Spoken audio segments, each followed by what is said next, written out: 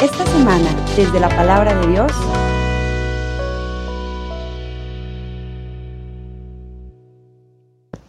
en aquel tiempo, Jesús y sus discípulos atravesaban Galilea, pero él no quería que nadie lo supiera, porque iba enseñando a sus discípulos. Les decía: el Hijo del Hombre va a ser entregado en manos de los hombres. Le darán muerte y 3 días después de muerto resucitará. Pero ellos no entendían aquellas palabras y tenían miedo de pedir explicaciones. Llegaron a Cafarnaún y una vez en casa les preguntó: ¿de qué discutían por el camino? Pero ellos se quedaron callados, porque en el camino habían discutido sobre quién de ellos era el más importante. Entonces Jesús se sentó, llamó a los 12 y les dijo: si alguno quiere ser el primero, que sea el último de todos y el servidor de todos. Después, tomando a un niño, lo puso en medio de ellos, lo abrazó y les dijo: el que recibe en mi nombre a uno de estos niños, a mí me recibe. Y el que me reciba a mí, no me recibe a mí, sino a aquel que me ha enviado.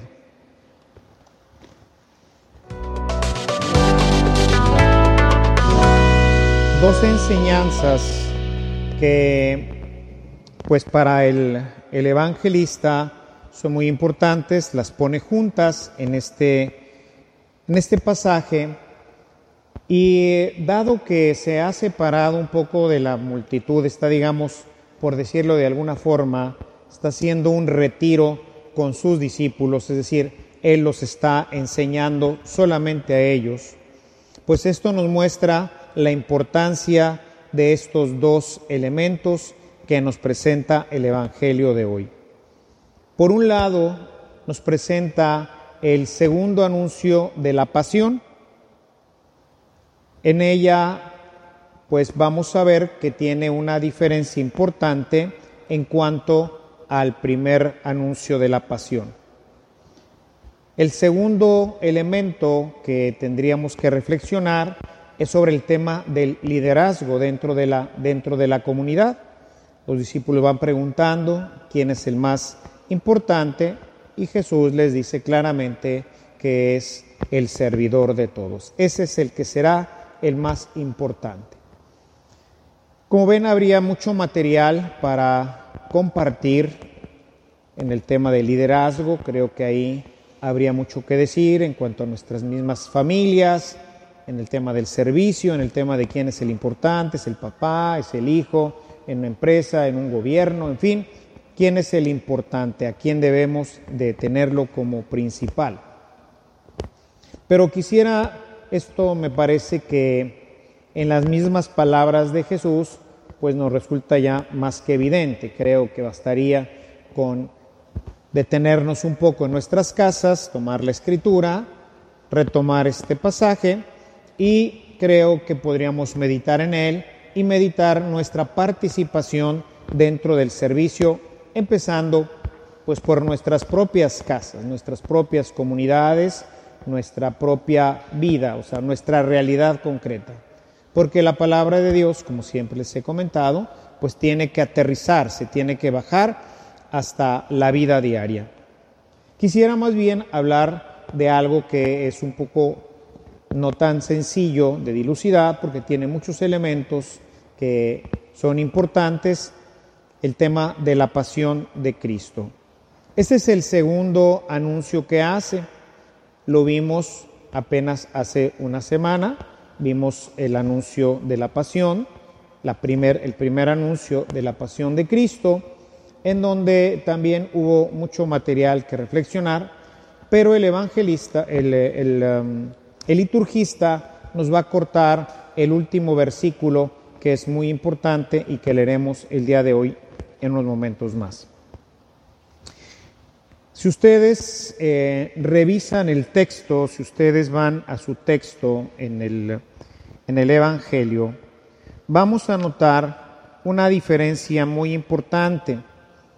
En el capítulo 8, que es en donde aparece el primer anuncio de la pasión de Cristo, notaremos que Jesús hace énfasis en el tema de es necesario que el Hijo del Hombre pase por esto, ¿sí? O sea, hay una necesidad de medio, sin ella no se va a lograr. Entonces ahí enfoca el tema de la pasión como una necesidad para la salvación del hombre. Entonces es necesaria. Sin embargo, en el texto de hoy vamos a notar una diferencia importante. Si ustedes el evangelista, el liturgista, pues se salta prácticamente todo el capítulo 9 y hoy hemos leído a partir del versículo 30.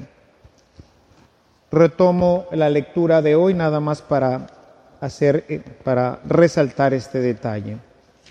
Saliendo de ahí, iban pasando por Galilea y él no quería que nadie lo supiera, porque enseñaba a sus discípulos y les decía: el Hijo del Hombre será entregado en manos de los hombres y lo matarán, y después de muerto, a los 3 días, resucitará. Pero ellos no entendían lo que les decía y tenían miedo de preguntar a Jesús.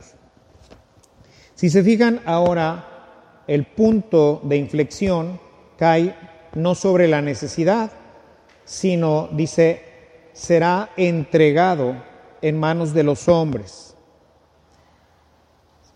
Aquí nos muestra que el proceso de la pasión no es algo únicamente necesario para la salvación, sino es algo que Dios Padre ha hecho para la salvación.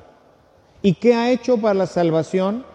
Si nosotros lo refiriéramos a la teología de Juan, encontraríamos en el capítulo 3, verso 16, un texto que todos conocemos: tanto amó Dios al mundo que le entregó a su Hijo. Es decir, Dios nos entregó a su Hijo.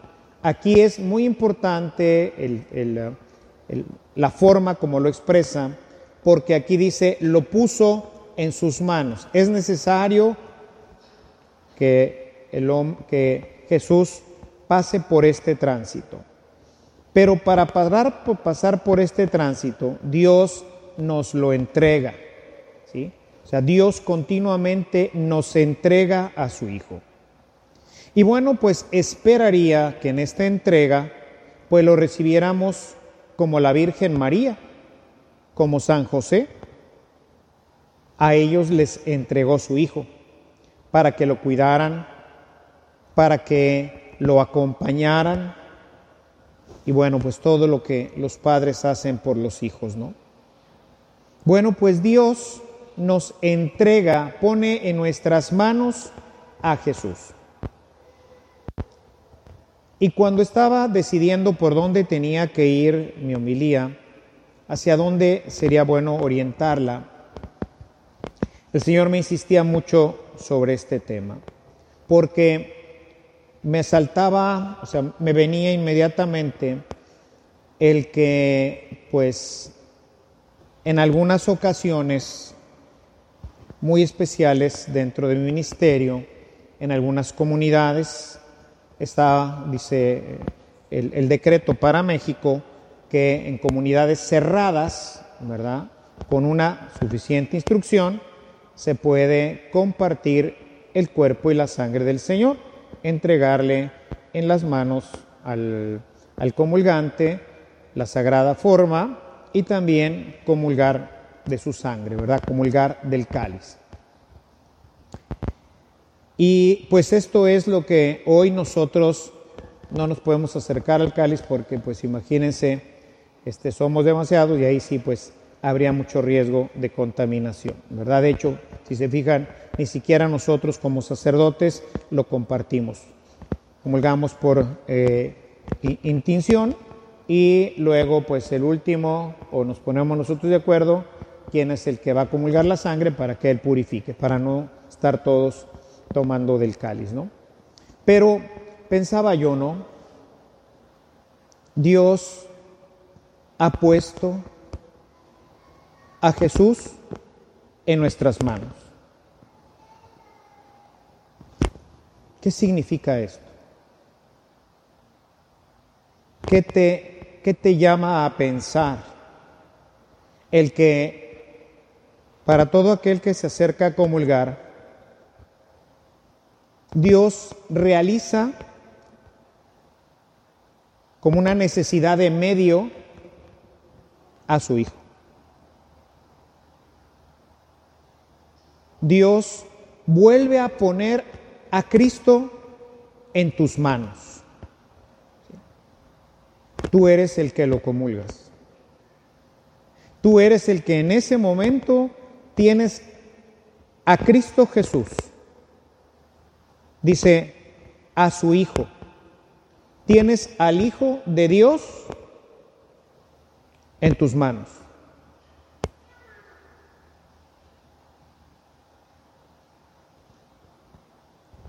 He comentado con ustedes en diferentes ocasiones cómo la liturgia en general nos va llevando a acostumbrarnos a las cosas santas, porque cada semana se repiten. Y entonces tendemos a hacer las cosas de manera automática, sin pensarlas, porque tanto las hemos vivido que pues nos salen automáticamente. El Señor esté con ustedes y ustedes responden y con su espíritu. Si hay un cambio en el saludo, pues ya no sabemos qué responder, porque no está dentro de una rúbrica, no está dentro de algo que hacemos repetidamente. Nos paramos, nos sentamos, nos hincamos y lo vamos haciendo de una forma automática. Decimos nuestras oraciones de forma automática sin saber siquiera qué estamos diciendo. Hay una oración que en particular en la misa la digo con muchísima intención y que es muy importante en la intercesión del sacerdote por su pueblo. Después de haber orado todos el Padre Nuestro, que termina y líbranos del mal, el sacerdote dice: líbranos, Señor, de todos los males y concédenos la paz en nuestros días, para que ayudados por tu misericordia, vivamos siempre libres de pecado,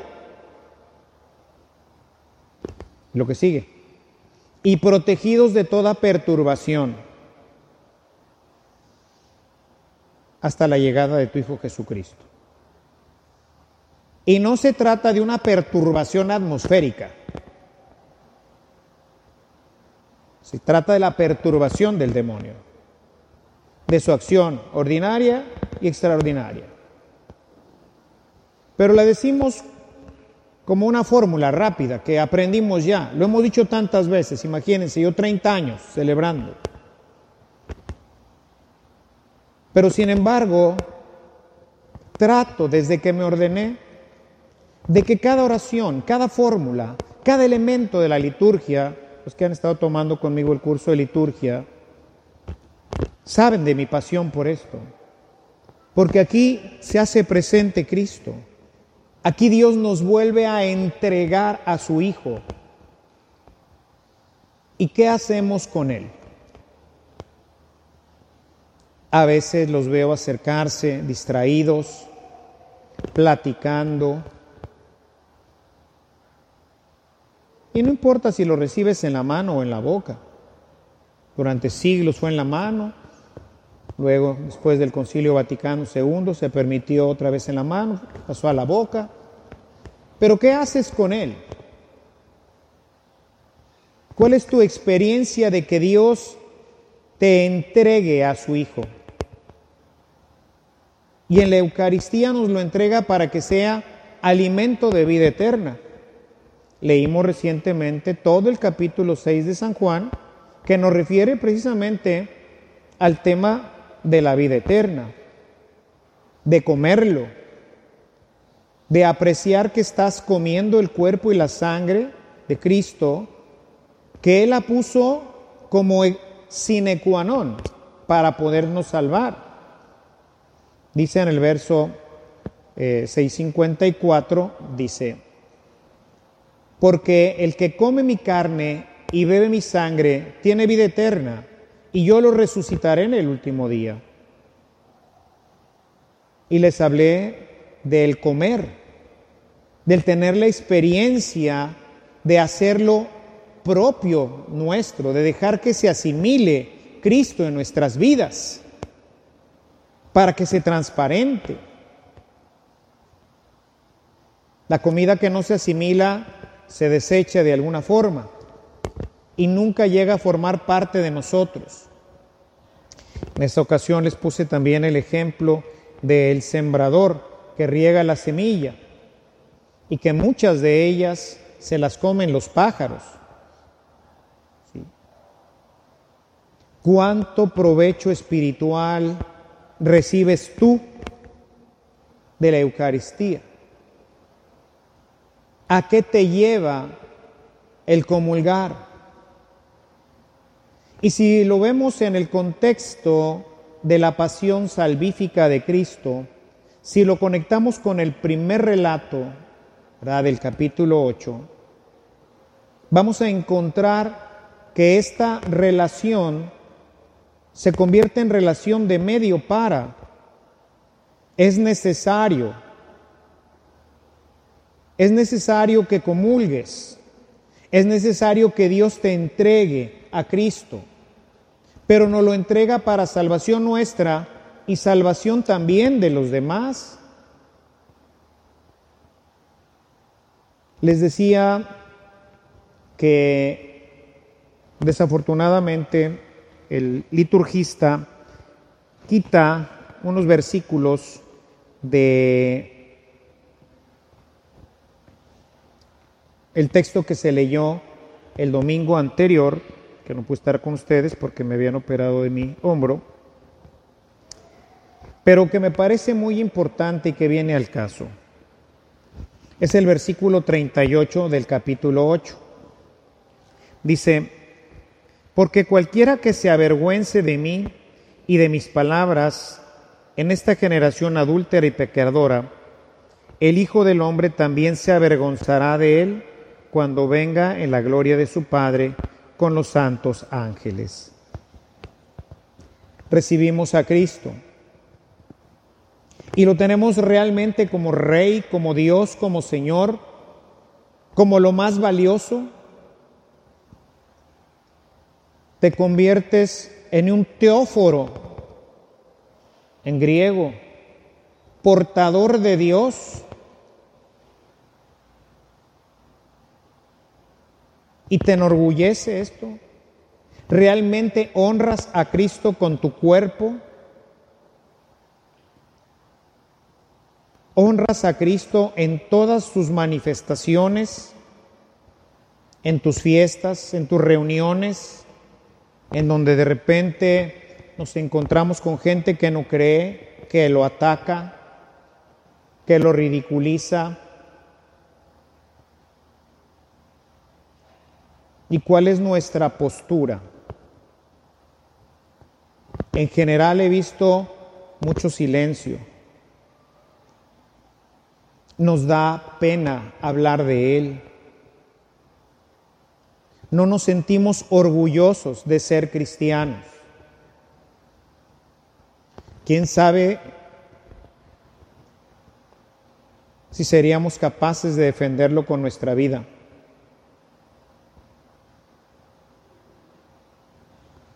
Vean los templos vacíos. A lo mejor más porque dicen que el Padre se tarda mucho.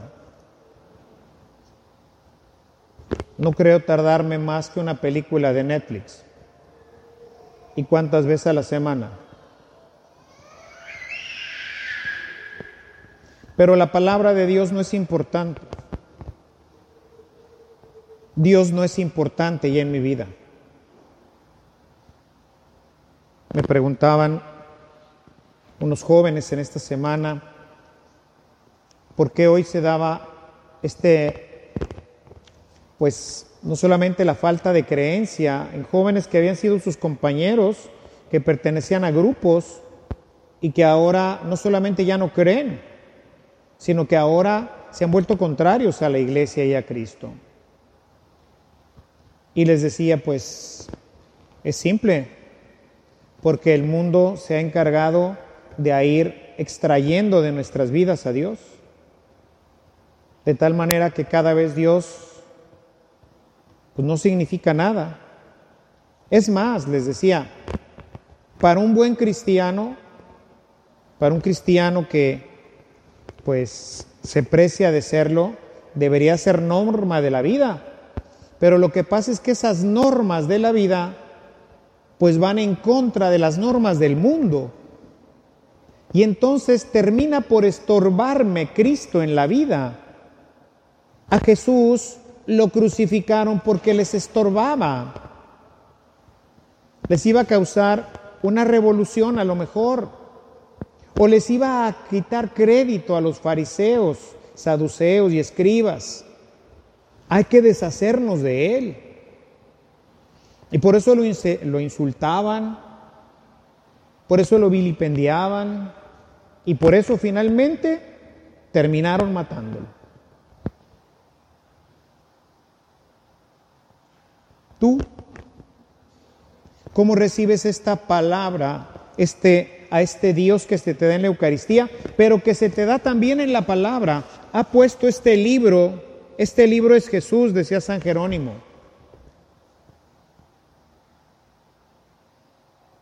¿Y dónde está Jesús? ¿Qué hemos hecho con este Jesús palabra? Lo hemos puesto en un shelf de nuestra biblioteca, en una repisa. O a lo mejor está en algún lugar de nuestra casa, en una bonita repisa puesto así abierto. Bueno, ya es bastante, ¿no? Pero también es alimento. Dice la palabra de Dios, Salmo 119, verso 105. Dice, tu palabra es luz y lámpara para mi camino. Es decir, esto es la guía de la vida para un cristiano. Jesús mandó a su Hijo, mandó su palabra para indicarnos el camino, para indicarnos cómo se vive felizmente en este mundo. Pero esa felicidad choca con una felicidad fantasiosa, ficticia, que el demonio quiere promover, pero que es simplemente un espectro, es algo que no dura. ¿Cuánto dura una borrachera? Y hablen de cualquier otro placer, ¿cuánto dura? El único placer que va a durar es el de ir al cielo. Ahí sí veremos a Dios, que es lo único que satisface completamente el placer del hombre. Todo lo demás es esa búsqueda de este fin último por caminos totalmente errados que el demonio adorna perfectamente para que creamos que ahí está la felicidad, que ahí está la paz, el éxito, etc. No, está aquí. Y pensemos en cualquier orden de la vida, el matrimonio, cómo llevar un matrimonio adecuado. Pues aquí viene. ¿Cómo llevar mis negocios? Aquí viene. ¿Cómo vivir una pandemia? Aquí viene. Una guerra, aquí viene. Este es el camino, esta es la luz de nuestras vidas. La puso en nuestras manos para que pudiéramos caminar con paz, con alegría, con amor. Puso la Eucaristía para que lo adoráramos, para que lo amáramos, para que nos alimentáramos de ella, para que fuéramos sus agrarios perpetuos. ¿Y qué hemos hecho? ¿Qué hemos hecho con esa palabra? que hemos hecho con esta Eucaristía, que hemos hecho con el Hijo del Hombre, que hemos hecho con el Hijo de Dios que se puso en nuestras manos. Y esto nos tiene que meter profundamente en reflexión.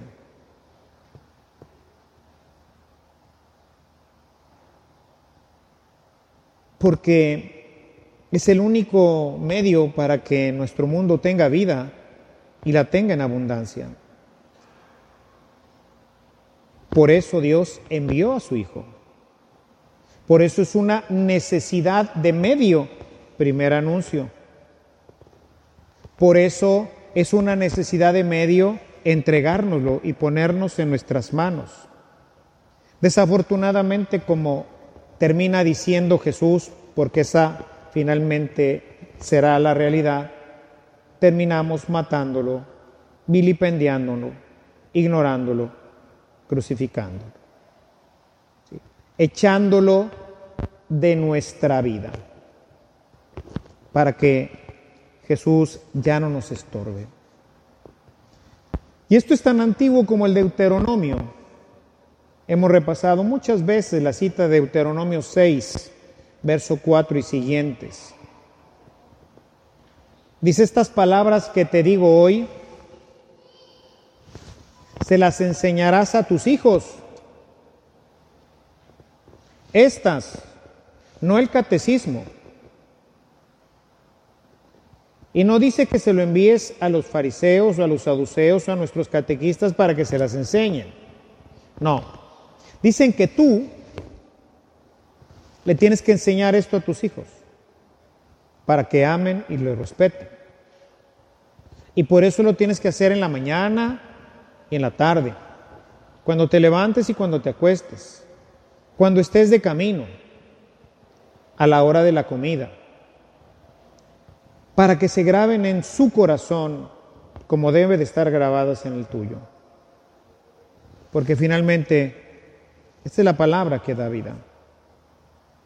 Si hoy tenemos una sociedad descreída, especialmente en los jóvenes, que en el decanato es prácticamente imposible reunirlos, es porque no nos hemos dado cuenta que aquí estaba la solución. Dios puso en nuestras manos la solución. Como ven, cuando uno va en profundidad a la palabra, descubre elementos como este que nos ayudan a darnos cuenta de lo importante que es leer con atención la Escritura y del gran mensaje que Dios tiene para nosotros. Ojalá y que cada uno, ante esta reflexión, revisemos un poco qué hemos hecho con este Jesús, Hijo de Dios, que se ha puesto en nuestras manos. Y probablemente muchos encontremos que lo hemos usado de maravilla, que gracias a eso hoy tenemos la vida. Quizás otros descubrirán que algo ha faltado.